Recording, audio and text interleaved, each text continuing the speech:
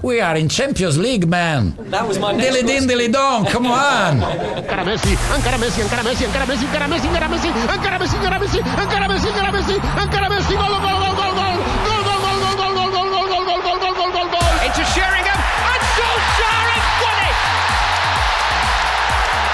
I will love it if we beat them. Love it. This is the Modern Soccer Coach Podcast with Gary Curneen. Aguero!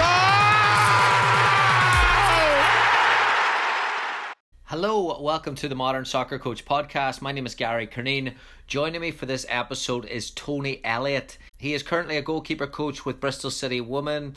Phenomenal resume in the game, both as a player and a coach at a lot of different levels as well. England blind football goalkeeper coach, English FA futsal goalkeeper coach developer, does a lot of good work online too, and is also the author of A Modern Approach to Goalkeeping, which I hope you will check out after this interview for sure. So we don't do a lot of goalkeeper interviews. We've had two really good ones in the past with David Priest and Shaka Hislop.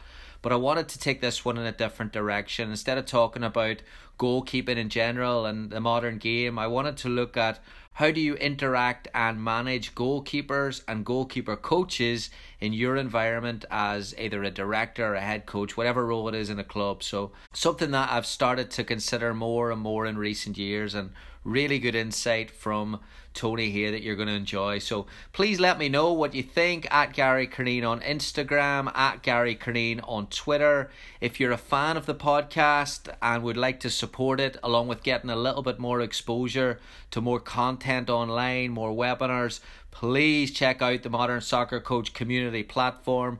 For just $6 a month, you get access to over 300 video session exercises, monthly webinars, regular online discussions where coaches can share knowledge openly, get different detail perspectives on a variety of topics within the game. So just this week we've uploaded our October webinar, which was breaking down a low block. I've looked at different ways to break down a team who is committed to defending deep for the majority of the game. In other words, how do you beat a team that's parked the bus? So I've looked at 10 ways to break them down with some video analysis. I've added some training session ideas, some player development ideas. So please feel free to check it out. There's a little preview of the latest webinar on my YouTube page, Gary Curneen. You can go to modernsoccercoach.com/community to sign up and take a look at the platform. Or you can go into modernsoccercoach.com/shop. Order yourself any of the books and you get an annual subscription for only $60. Really appreciate the support from all the coaches around the world on this. Here is Tony. Enjoy. Tony, thanks so much for joining me today on the Modern Soccer Coach Podcast. Excited to have you on. Yes, pleasure, Gaz, and thank you for inviting me. I'm humbled and honoured to be asked. Just to give us a little bit of more perspective, we just said there before we started recording, from a head coach or from I suppose just a traditional coach, field coach point of view. Start on this here and then we'll see where it goes. So one of the decisions that Pep Guardiola has made when he came to Man City was obviously changing Joe Hart and the goalkeeper in order to play the type of game that he wanted. Mm-hmm. Do you think today, everyone wants to play this progressive style of football? Can you do that with a goalkeeper who's not comfortable with the ball at their feet? I think it's making it more tougher now in the modern game, Gaz. I think you've seen, Guardiola, it took him 2 or 3 goalkeepers to find the one that he actually wanted. He has his mindset on a certain way of playing, and obviously when you look at Ederson now and his capability with his feet, his range of passing, literally, and it is that term, I guess he is like an 11th player now. Fantastic when teams want to press City high, because that's like playing into their hands. At the end of the day, if you've got a goalkeeper like him that can just pick a pass out anywhere on the pitch under pressure, and teams try to press you, it's so dangerous for opposition teams to do that. I think, as I said to you, it's becoming more and more difficult now if your goalkeeper can't play with the feet. Purely and simply, I think, because a lot of coaches now are sort of trying to do it the Guardiola way, or to at least play out from the back, and I think it frustrates a lot of people sometimes, the football supporters around the country and around the world who are used to sort of the goalkeeper getting it and just either giving it to somebody that can play or just booting it up the pitch. It's not that way now. People are becoming more accustomed to the goalkeeper having the ball and looking for options, when they've got the ball at the feet, and trying to be very selective when they're playing the ball out. And that could be simple as, the way that the new goal kick rule has come into play now in terms of restarts. You've got defenders dropping off nearly to the goal line now to receive the ball off the goalkeeper. That's frightening some supporters to death because it's something that they're totally not used to. But teams are now working on that. They're inviting the press, and then they're using the goalkeeper as an overload, and then they're out and up the pitch very quickly. So you've got to have a goalkeeper, not just that can defend the goal and he's good with the hands and in terms of shot stopping, but also now that can play with the feet. Not just good with the feet, but good with both feet. Because they're expected to work as a pivot player now and play out from both sides of the pitch and have a passing range with both feet if that can be worked on and coached. So I think if you can find a goalkeeper with that capability now, it's going to add a massive plus to your squad. But I think as goalkeeper coaches, we must now work to develop our goalkeepers, not just on the quality of the pass, but the range of passing. And also to work on both feet because it's becoming more and more prevalent in the modern game. Pep's a bit of a trendsetter, obviously, in the coaching community for the past few years, at least. This movement with the goalkeeper and the innovations that he's done with the goalkeeper in terms of the build-up play and then the team selection and the recruitment ways. Have you seen it benefit the goalkeeping community with head coaches putting a bit more emphasis there, or has he almost set the bar a bit too high? Have we got to learn to walk before we can run, so to speak, with the goalkeepers? No, I think, to be honest with you guys, I'm loving it because I think it's really challenging the goalkeeper coaching fraternity. We now, as I said to you, we've been used to, working in isolation with our goalkeepers. The head coach will go, yeah, you take the goalkeepers and, we'll see you in an hour or an hour and a half, and then, we'll join in for half an hour, have a five-a-side or a game, and that's it, done, see you later. But now, for me, when I work, I try to work my practices and my work in isolation with the keepers, very much linked to the themes or the patterns that the head coach wants to sort of work on in training. So, if we're working on, for instance, the coach is working on in possession in a session, and we might be facing an opposition, in playing in a particular way, then my practices will try to match that and be relevant to that so that the goalkeepers are ready to go into those practices and they've been primed already with the structure that I've brought in with my session. So if we're doing in possession stuff as a group, then surely my work with the goalkeepers must try and match that. So we do a lot of work around in possession, working on the control, working on the touch, working on the short, medium and long distance passing, sometimes unopposed, sometimes opposed. So when the goalkeepers go into the practice with the squad or with the group, they've already done something relevant to what they're going to be going into. Yes, we'll still work on, handling and movement around the goal, but if there's a big theme that's maybe in possession, then I'll try and make my work with the keepers in isolation as much geared towards that next part as I possibly can. And obviously, you flip it vice versa. If we're doing a lot of out of possession stuff, the team's working on defending, then my work will, dictate as such what the keeper's going to go into in that next phase. So we'll look at stuff on defending the goal, defending the area, defending the space, and that all then makes sure the goalkeepers are ready, as I said, and primed to go into the next part with the group. I think now, for me, as goalkeeper coaches, we've got to be comfortable with, not every day, if we're working full time, not every day having massively long sessions with the goalkeepers before they link in with the group. I'm more than comfortable to do a 20-minute, 30-minute warm activation and warm-up session with the goalkeepers, and then for them to quickly be linked in with the team, because then that's where they're going to be gaining opportunities to make decisions based on what they're going to be going into in the games at the weekend. So for me, that's more important. I'm not precious and possessive over I must have an hour or an hour and a half with the goalkeepers every day. That's my mindset. That's how I've changed, and I think it works for both the goalkeepers and the head coaches who they're going to play for. Yeah, that's a great point there. Offsetting your work with the session plan from the coach in terms of the principles and the themes. Whenever you're then going into, that session, the breakdown of that session, you don't need an awful lot of time. Do you get them out a little bit earlier and do what you need to do, or do you like to have them as much as possible with the team, or how's that broken down? Yeah, so again, I'll gauge it depending on day by day, guys. If I can pinch an extra 20 minutes, here or there, then I'll do that. I think the other thing is that, we're very much under the watchful eye of our sports scientists now, who gauge every minute that the goalkeepers, the players, take part in the session. So, as I said, back in the day, you could have the goalkeepers out for 3 hours and nobody blink an eye.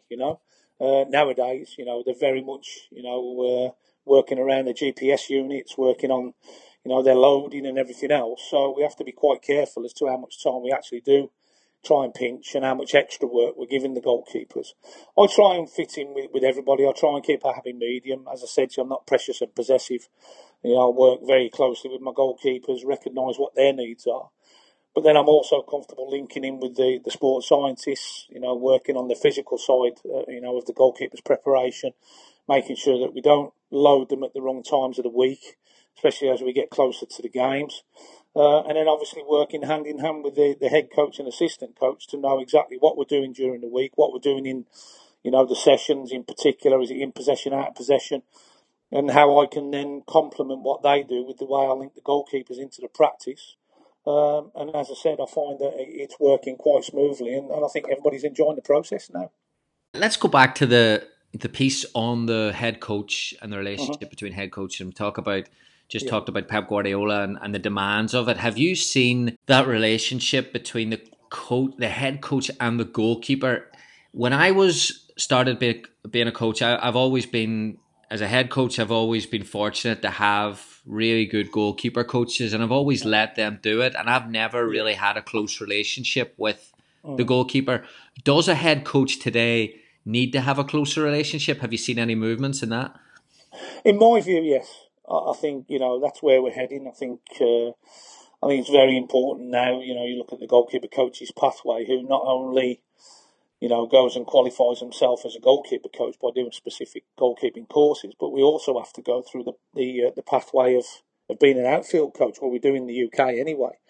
So you can't just go and say, right, I'm going to specialise in my goalkeeping and just do the goalkeeping qualifications. In England, we have to go along the pathway of gaining an outfield qualification first before we can then go and qualify as a goalkeeper coach at the same level. So from my point of view, I particularly think that's right, because then you've got a broader idea of the game itself before you actually go and specialise in, the role of the goalkeeper and the pivotal role they now play in the modern game. I'm fortunate I played the game, so I was a pro for 14 years, so I have that experience and knowledge to fall back on. But I think having gone through the outfield coaching pathway and then sort of jumped across and sort of finished off my knowledge around goalkeeping with some real expertise from some fantastic people, that then has enhanced me as a coach, and hopefully, the head coaches that we work with as goalkeeper coaches will now see the benefit of including us in conversations, in looking into what we do and how we work and how we prepare the goalkeepers, but also being open-minded enough to sometimes ask us for advice or, or for us to share that knowledge and experience that we've had that may complement the whole group and not just the goalkeeping unit. That's for me where the open-mindedness of the outfield coach is of paramount importance. If they're closed off, then you've got a bit of a problem. But I think it's also to do with your belief and your confidence as the goalkeeper coach, and trusting in what you know and the knowledge that you have, and not being afraid to challenge sometimes what people's thinking might be and what their rationale behind decisions are.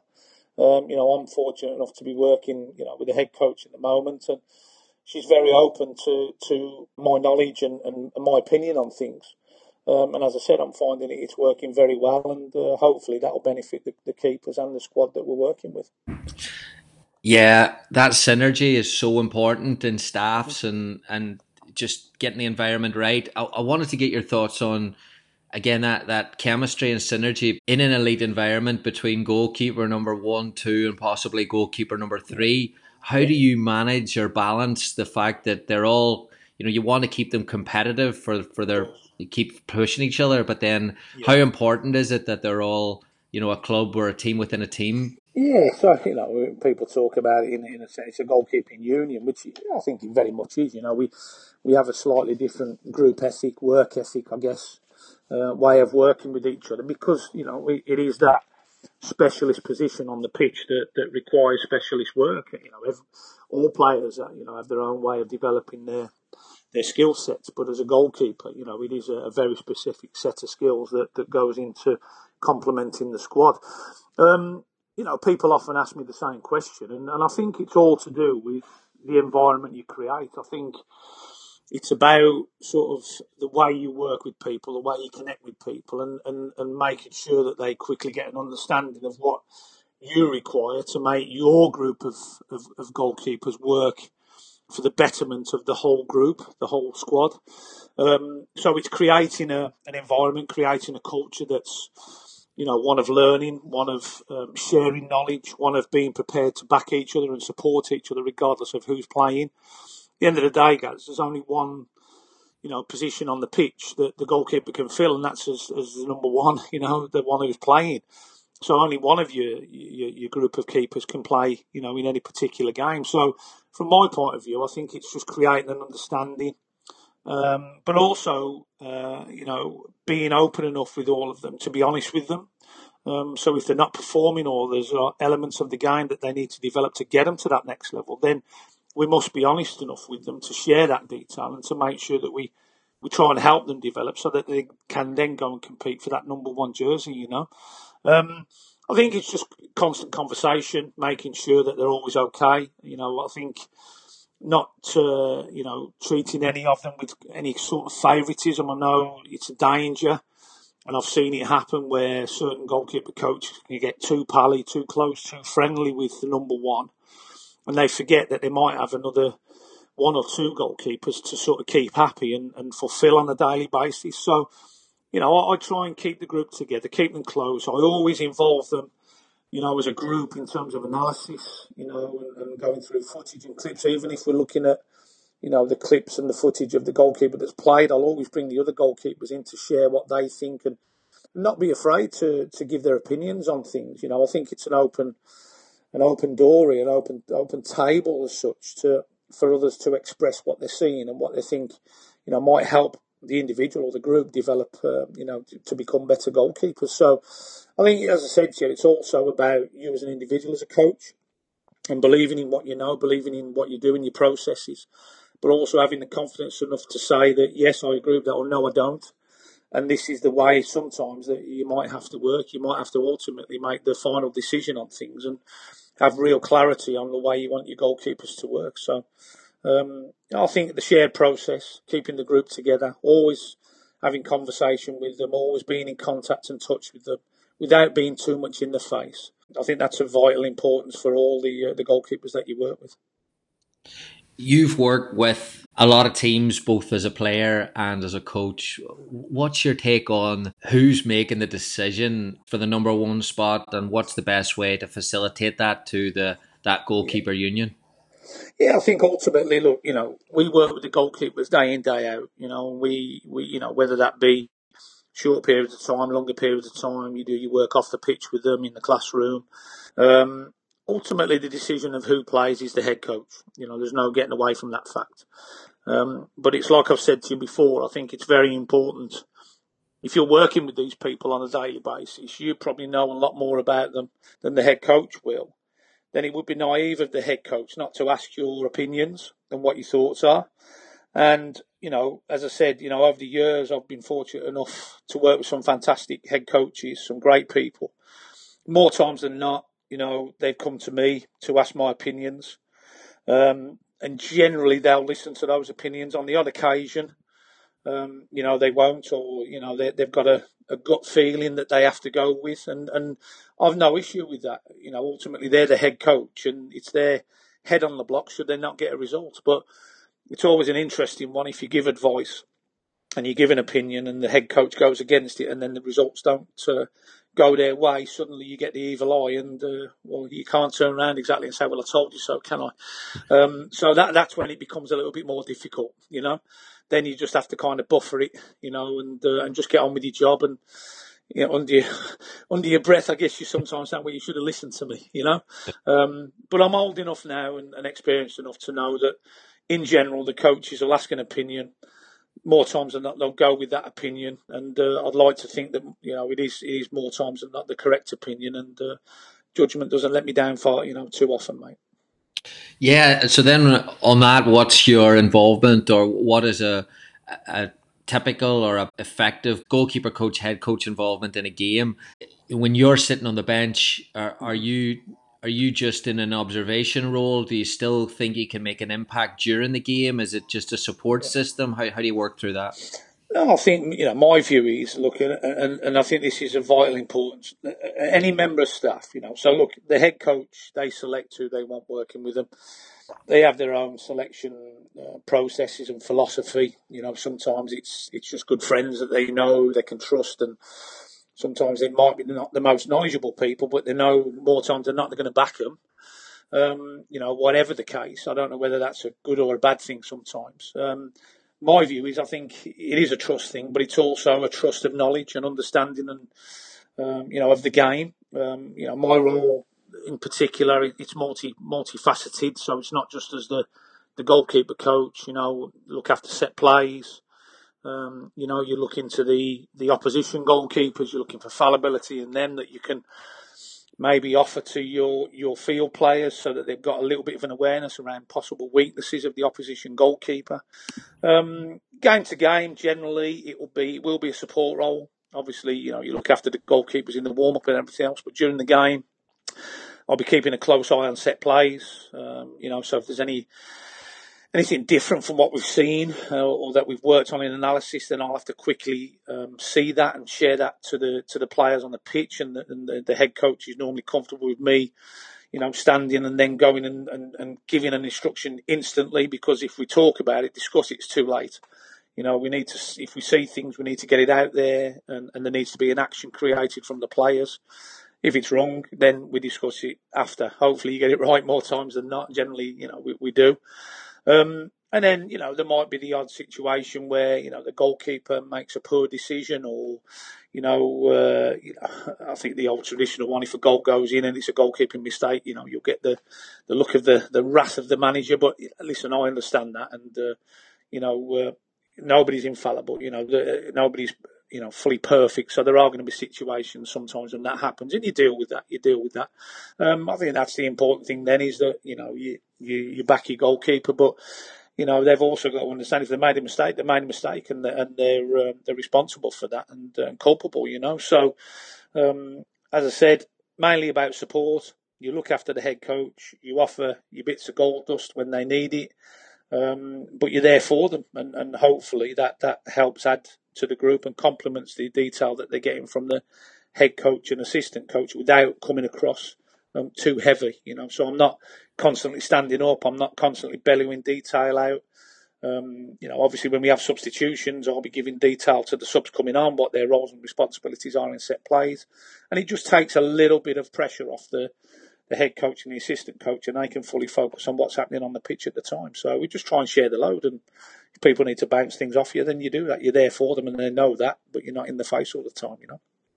What's your level of input then with the goalkeeper, that player-coach relationship at half-time? Do you let them breathe, stand back? Do you have a process that you go through? What's your insight there? Yeah, keep it short and sharp, you know. And again, goalkeepers of the level that I'm working at, guys, they'll know.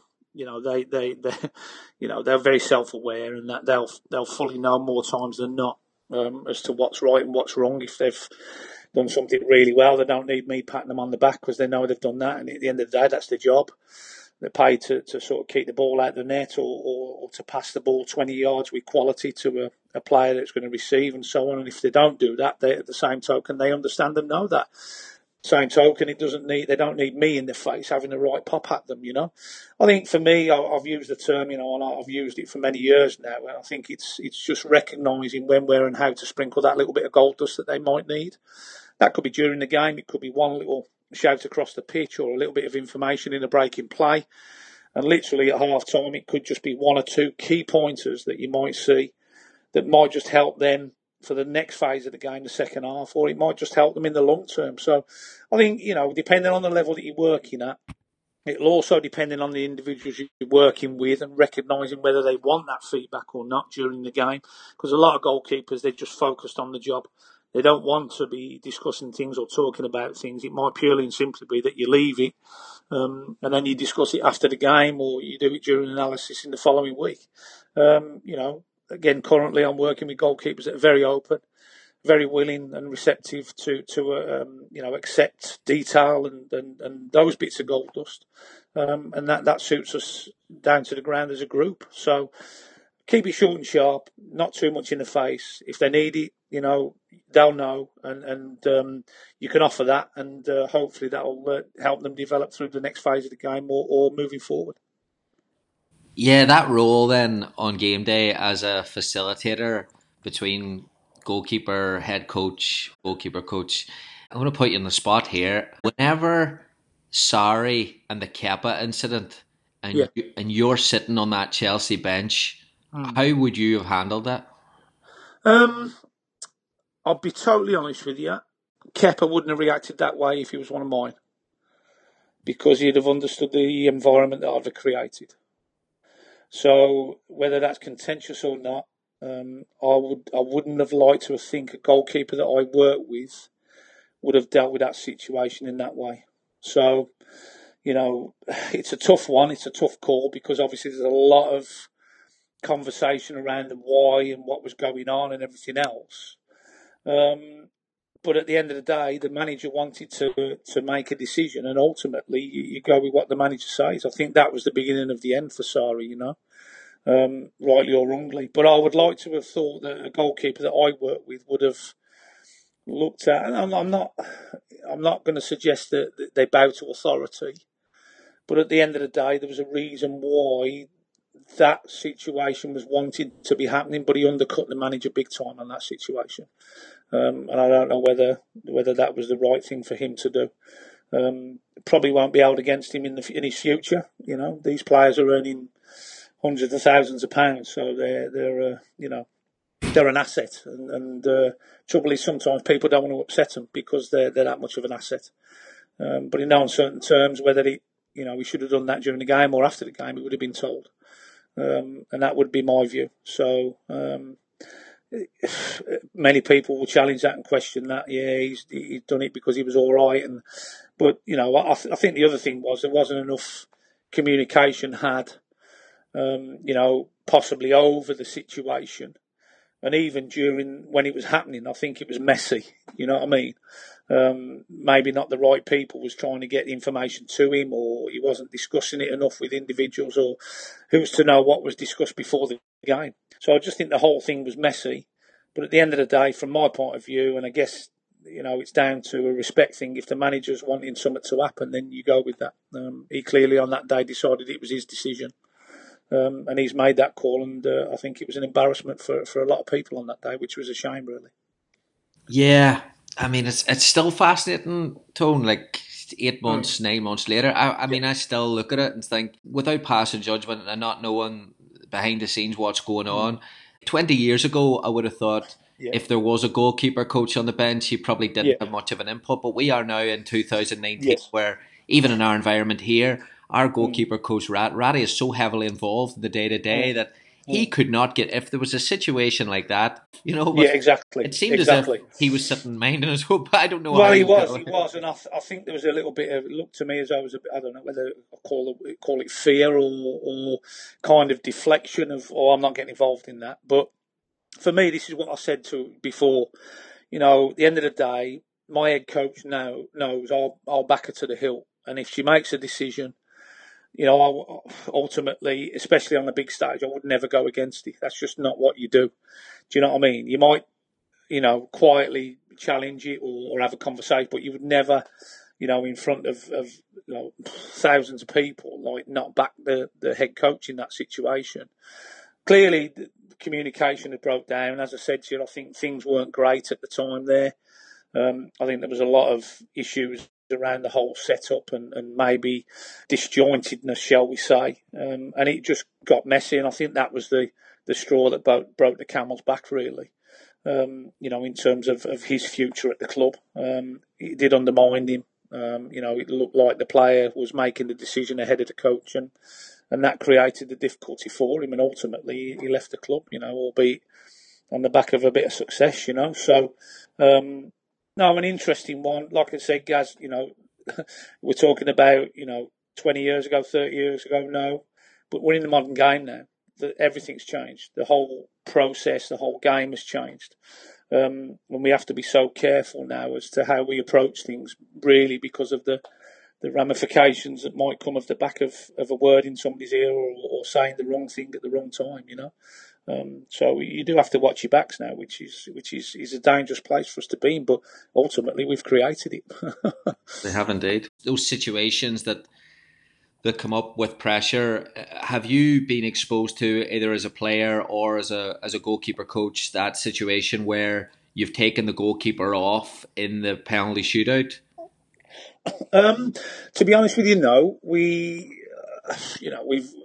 recently, obviously a lot of my work has been around the blind squad, the England blind squad. So, obviously a lot of our games will go to penalty shootouts, and we often have conversations around, which goalkeeper we should use. But I think ultimately, you'd like to think that your goalkeepers are equipped enough to deal with those situations. People go back to the Holland situation a few years ago where, they changed the goalkeeper for penalties and it turned out to be successful. Very few and far between. Is that luck? Is it judgment? It's hard to call. If the player hits it in the opposite corner, then they score and nobody then says, oh yeah, what a great decision. It's the same with substitutions. During the game, you can keep players on the field and suddenly you make a substitution, the sub comes on and scores. Oh, it's a wonder decision and fantastic. Well, listen, if it's going to happen, mate, it's going to happen.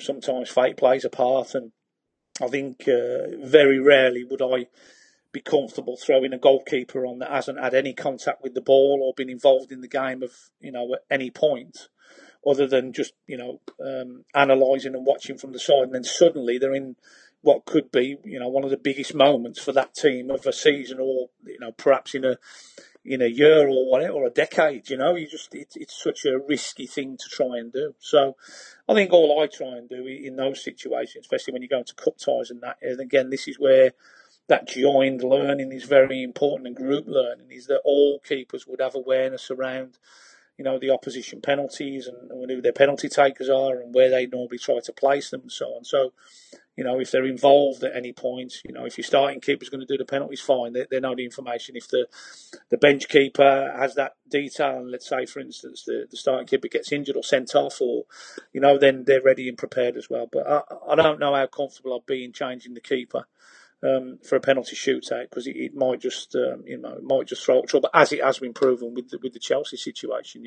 Clearly Kepa didn't want that to happen. He thought he was prepared, and that's why he's stuck to his guns. But I think, as I said to you, if that's been discussed before the game, and he's been told that if it goes to penalties, they're going to change him, then for me, the fella's made the wrong call, because he must have agreed to it, or, there must have been some kind of discussion had, and then in the heat of the moment he said, no, I'm going to stay, and that's caused the problem, So we'll never know, because, at the end of the day, they haven't shared it, they haven't, divulged that information, not fully anyway, and we'll probably never get to the bottom of it, but hopefully I won't ever be put in that position. Yeah, it'll be an interesting book when that one comes out someday. Yeah, it will be, mate, it will be. I'd love to see the look on some people's faces when they see the full detail and the honest detail of what went on. A common complaint over here, or a challenge at the youth level especially, my goalkeeper doesn't communicate enough. What's your tips to help develop this?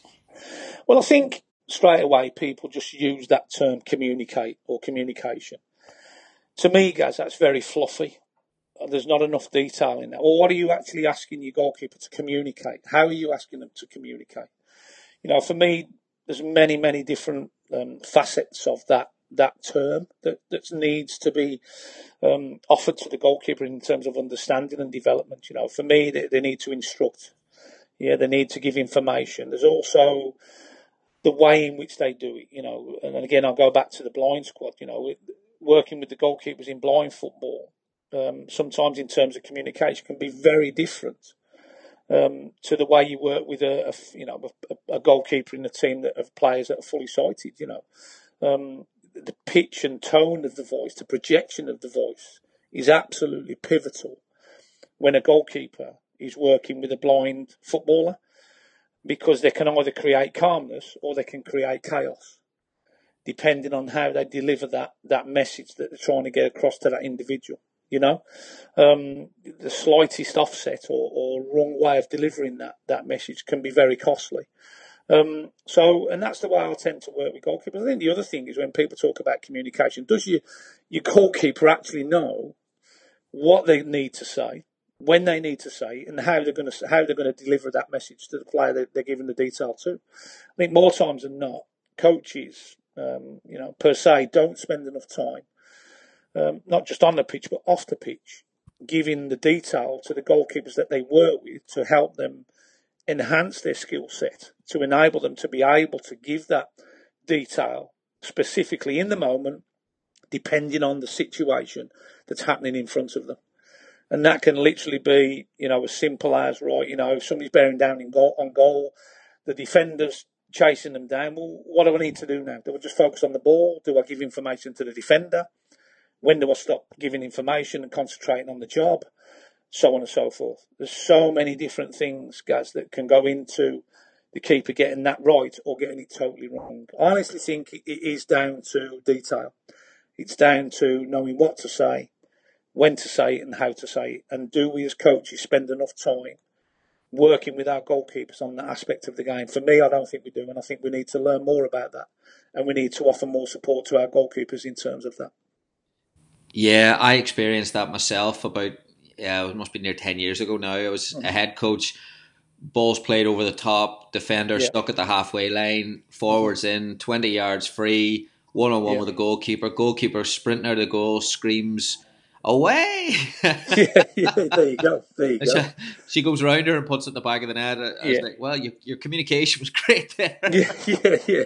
Well, that's it, and I think purely and simply what happens is sometimes we get caught up in so much in the development of the goalkeeper technically, in terms of, in possession, playing with the feet, distribution, so on, out possession, looking after the goal, defending the goal, stopping shots and dealing with 1v1s. We actually forget about the peripheral parts, which are massively important, So, it affects the goalkeeper and the team in such a massive way.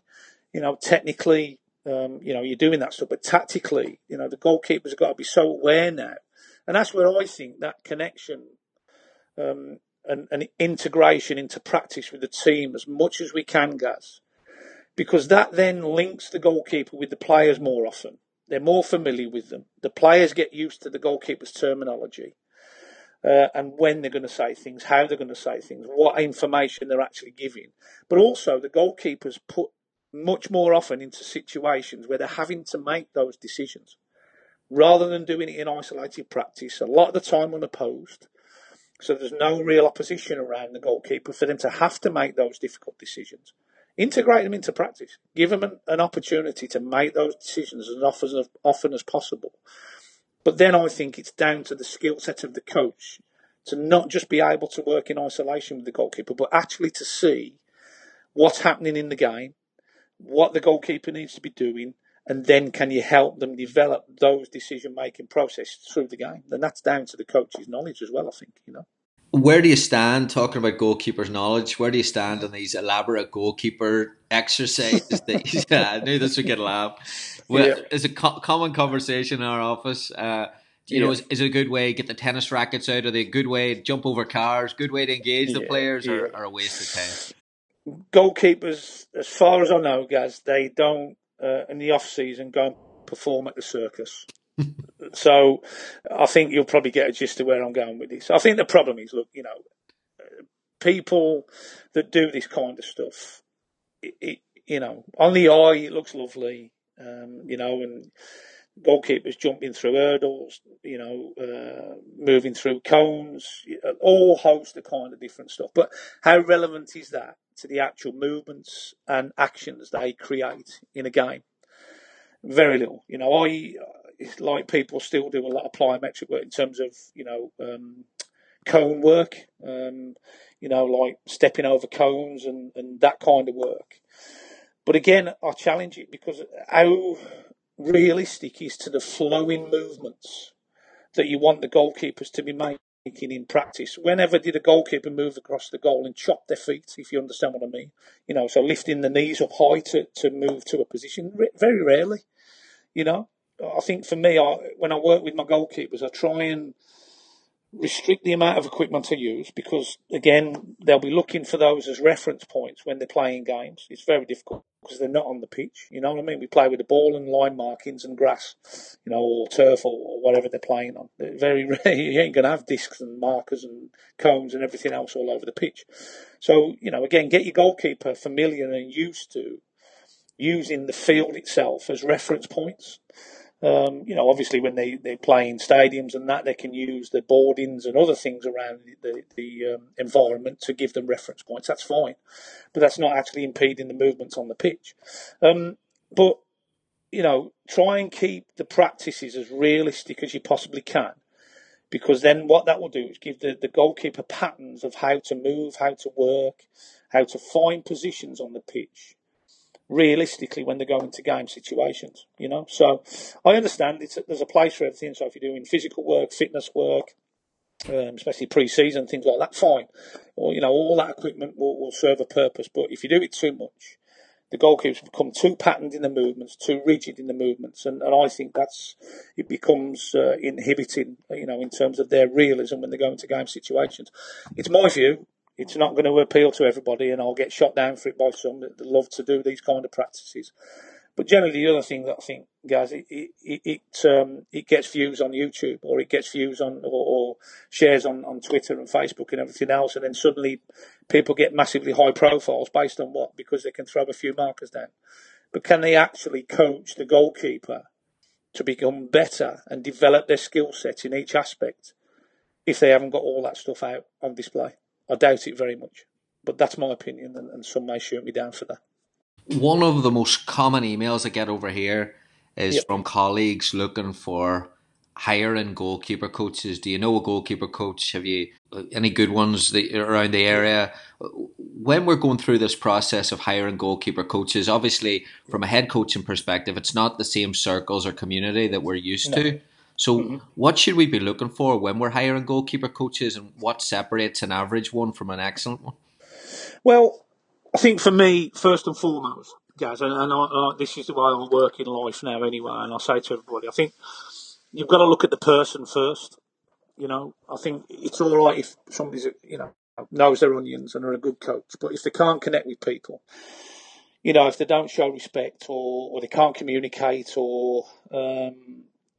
they just, they're not a holistically built individual, if that makes sense. Then I think you're asking for trouble. I think, they've got to be able to connect with the players that you're working with, and people ask me sometimes, you worked in, I've worked across 6 different formats of the game now. If you include futsal, if you include football mainstream with men's and women's, if you include the disability format, cerebral palsy, blind, and I've worked with deaf players. So that's 6 formats of the game.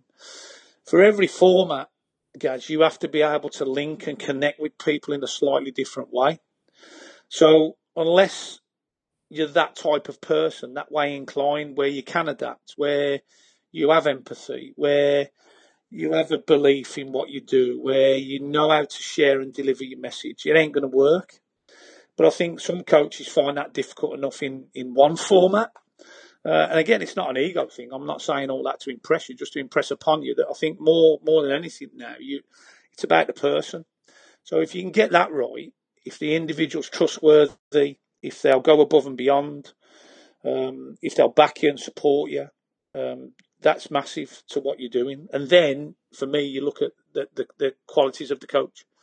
So what's their knowledge? Have they got a bit of background in the game? That helps. It's not always has to be that they've got a fantastic background in the game and played as a professional, but if they've played in the position, then at least that helps, and they've got some things they can reference to and fall back on.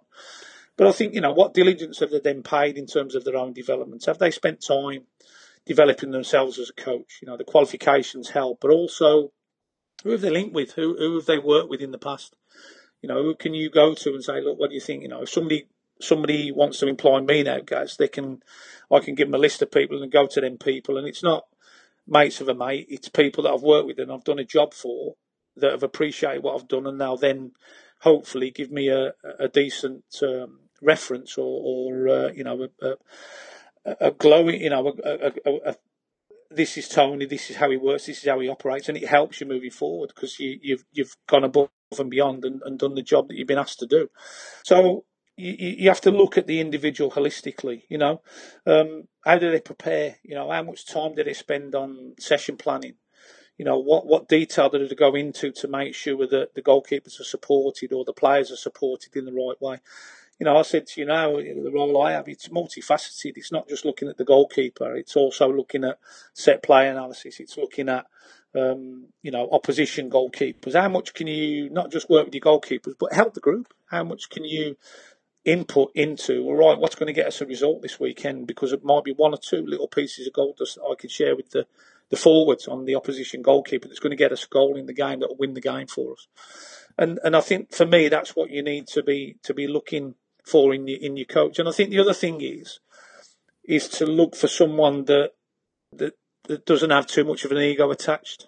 Do you know what I mean? So if you need to sit them down and say, look, that didn't go right, that they're not going to come back at you, that they're not going to throw their toys out the pram as such and go in moods and things like that. You know what I mean? That they can take the odd hit on the chin and deal with it, but come back better and stronger, and look at themselves, in a sense that, maybe I should have been better in that, and this is what I'll do next time to make that better. So for me, that if I was a head coach, that's what I'd be looking for. That's the type of person I'd be looking to bring into my organisation or my setup. Because that's the way I'd like to think that I work with people when I do, and hopefully it's kept me in the game as long as it has. You've mentioned there about the work you've done with the England blind team in recent months. Yeah. Tell us about that experience and then what you've learned there. Yeah, I mean, look, what a wonderful opportunity it was for me way back when 2013, I think just after the London Olympics, I was offered the opportunity to work with the blind squad. I think it came as part of or an add-on to the work I was doing around futsal. Blind football's a small-sided format in the game, 5-a-side. You've got a goalkeeper, 4 outfield players. So my work around futsal for as long as I've been doing it kind of fit with that. And also I'd been working with the England cerebral palsy squad for a couple of years. So again, working with players with a disability and then obviously working in the international environment around that helped me. And I think the key was, like with all the formats I've got involved with, I think what I've done straight away is just immerse myself in that format, in that sport specifically.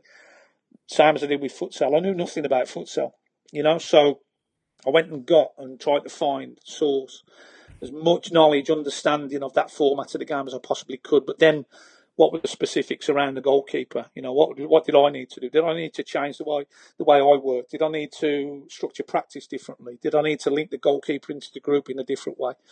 And it was the same with blind football. You've got a fully sighted goalkeeper, fully able and capable of doing everything that they normally do, and then you're working with blind players, totally blind footballers. So who virtually work on feel and sound, So understanding how pivotal and important the role of the goalkeepers in that format is massive, because they're literally the communicators and the eyes of the team, for a lesser term. So their input, their connection with the players is hugely important, and it challenged me. I looked at it and never once have I gone into a different format or working with a different squad and gone, I can't do this. No, the way I look at it is, right, what do I need to do? How do I need to adapt to smoothly transition into this group without any upheaval for them? So it's not about me, it was about them and about the group. So how can I integrate in as easily as possible without upsetting the equilibrium of the group? And that's all I did. And, got to understand the game, understand the role of the goalkeeper, get to know the rules quickly and the laws governing the game. And then slowly but surely integrating a practice curriculum based on the realism and relativity of the game for the goalkeepers when we work. And that's what we've done over the years. And now I've been fortunate enough, over the 5 or 6 years I've been around it to work with, in particular, two of probably, I would suggest, the two of the best blind football goalkeepers ever. That's Dan James, twice Paralympian, who's now no longer with us, and currently Dylan Malpass, who is a fine young man who had a background in mainstream football, drifted into futsal, and then I sort of pinched him 3 years ago and brought him over to blind football. It was one of the best decisions I ever made. And now, currently, again, not to impress you, but just to impress upon you how quickly Dylan's transitioned into this format. He last year was voted best goalkeeper of the tournament at the World Championships, and about a month ago he was voted best goalkeeper at the European Championships at the Euros, where we got a bronze medal. So we're on the right path with him.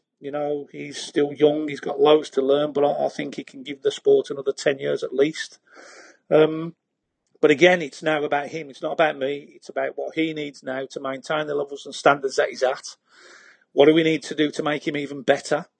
But also, how can we add to what he does to complement the group? Because the next time we want to try and win the gold medal, not just the bronze, So we need to be better, in the goalkeeping department to aid the group to get to that holy grail as such, the gold medal, and that's what we'll be doing now. So it's been a wonderful experience. I love it. I love working around the lads. They're a fantastic group.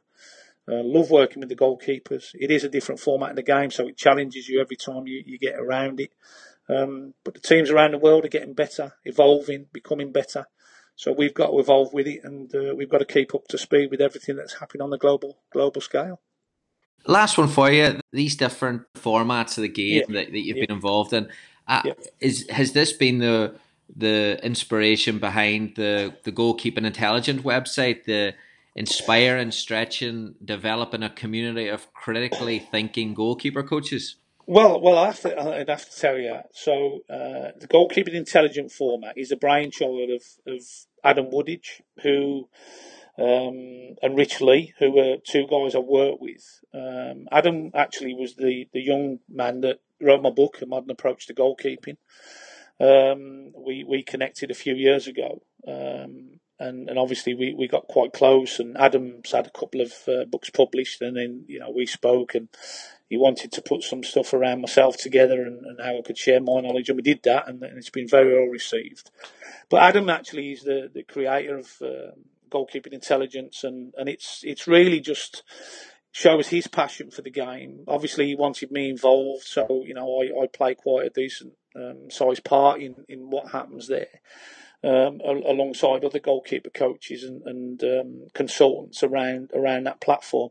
But literally, it is to bring like-minded people together, to be able to share knowledge openly and honestly, and also to get detail and feedback from in inverted commas experts around the world, in goalkeeping. There's also the opportunity for the learners, so people can take up a subscription and they get access to many different things. There's courses on there, where they can actually do sort of a course where it's modules, and it's sort of distance learning as such, but they can also link in with the creators of those courses, the tutors, to gain further knowledge as they move through the course. So, for instance, I've recently put one on there, which was quite close to my heart, which is now that transferable from futsal to football in terms of goalkeeping and development of goalkeepers. It's huge in the game now in terms of the way the goalkeepers make saves and on the distribution side. But people go on the course, they sign up to the course, and obviously they take up the course and they work through the modules. But at any moment during that process, they can contact me directly via the platform, and I can give them some help and assistance as they work through the course. Obviously, we want them to sort of work off their own back and research, through the modules themselves. But if there's, ever a point when they reach, a situation where they're not quite sure or something else occurs, then they can contact us directly and we can guide them and help them through the course. And hopefully at the end, we send them away to do a task where they do sort of a bit of a case study around an individual, or how futsal goalkeeping might have influenced goalkeepers in football, and then we assess them, we assess that task, and then we'll give them some feedback, and then once they've done the course, post-course, they're fully in contact with us, so they're subscribers to the platform, and we can help and guide them through other areas that they may want to sort of enhance their learning, and we're always on call for them if they need us. Brilliant. Well, we'll be encouraging all the goalkeepers, all goalkeeper coaches who are listening to get involved in that for sure.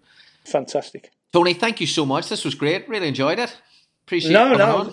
Yeah, listen, I love sharing the knowledge, mate, and that's what it's about. You can't take it with you. So I think while we're here on the planet and we got the opportunity to care and share, with others, for others, then, as I said to you, I'm not precious and possessive over anything. More than happy to sort of share the knowledge and just make sure that we look after the next generations of goalkeepers coming through, because we have to pass it on at some point, Thanks so much to Tony for his time and his insight there. I hope you enjoyed it as much as I did. I mentioned at the start of the podcast that something that I'm starting to consider more and more in recent years is how to manage, support, communicate with goalkeepers and goalkeeper coaches in the environments that I'm in, either as an assistant or head coach. And something that I've definitely changing over the past 10 years. When I was a head coach in college, I had really good goalkeeper coaches, I have to say, but typically I let them just basically work in isolation, not in terms of training. They would do 15-20 minutes before or 15-20 minutes after, and I used them with all the session.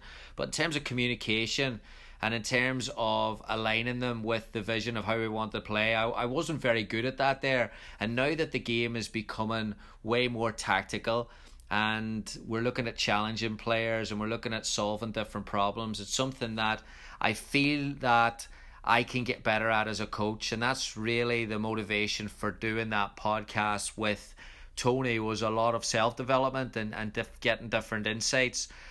As I've started to challenge myself and try to get a little bit more information, a lot of it's been based on chats with Ratty here in Chicago. One of the things that I cringe looking back on is when I was a head coach and I was younger, Wingate University, I don't know what year it was, we conceded a lot of goals against the run of play in the first 5 or 6 games, and we had an awful lot of possession, an awful lot of shots on target. But when the opposition had 2 shots on goal, they would score 2 goals, and 1 shot on goal, they would score 1 goal. And I brought in the stat sheet to 3 or 4 of my goalkeepers and kind of sat them down and said, this has to be better, this has got to be better, we can't have this few shots resulting in so many goals and the percentages and the ratios are too high, blah blah blah. It's only recently with insight from people like Ratty that I started to get a little bit more awareness in how wrong that was, because as he explains to me, goalkeeping is easier whenever you're making save after save. It's always more difficult whenever you haven't been called into action for 60-70 minutes. It's also very, very difficult to defend against counter-attacks as a goalkeeper. Sometimes it's easier to defend whenever you're in a low block and you have players and supporting around you trying to block shots and block crosses. So just that perspective in goalkeeping and how that maybe changes your mindset and your thought process as a head coach or assistant coach, I feel is very, very important. The game is obviously changing, even by Tony's perspective there, that I really enjoy what he's taken from England blind team, the futsal team, the work that he's doing in the FA, the work that he's doing with his coaching badges, and then the work that he's doing with the goalkeeper community online. It's absolutely brilliant, and it's only fair that if they're going to challenge themselves and get better, then we have to improve our processes around that. So I don't think it's good enough, definitely not good enough, to let your goalkeepers be on their own for 45 minutes and then bring them in at the end for a game. But I don't even think it's good enough now to not involve your goalkeeper in the decision-making process of the play model or the tactical analysis piece and all these aspects of the games that we're trying to get better at as a coach. So really enjoyed that with Tony. Would love to hear your insight, especially from goalkeepers and goalkeeper coaches. I'm sure you have a number of opinions on this interview and would love to hear your thoughts. So please let me know at Gary Curneen on Twitter, at Gary Curneen on Instagram. Thanks so much for listening. I will talk to you next week. Goodbye. Thank you for listening to the Modern Soccer Coach Podcast. For more coaching topics, sessions, and resources, head on over to Coach Curneen on Facebook or visit the website at www.modernsoccercoach.com.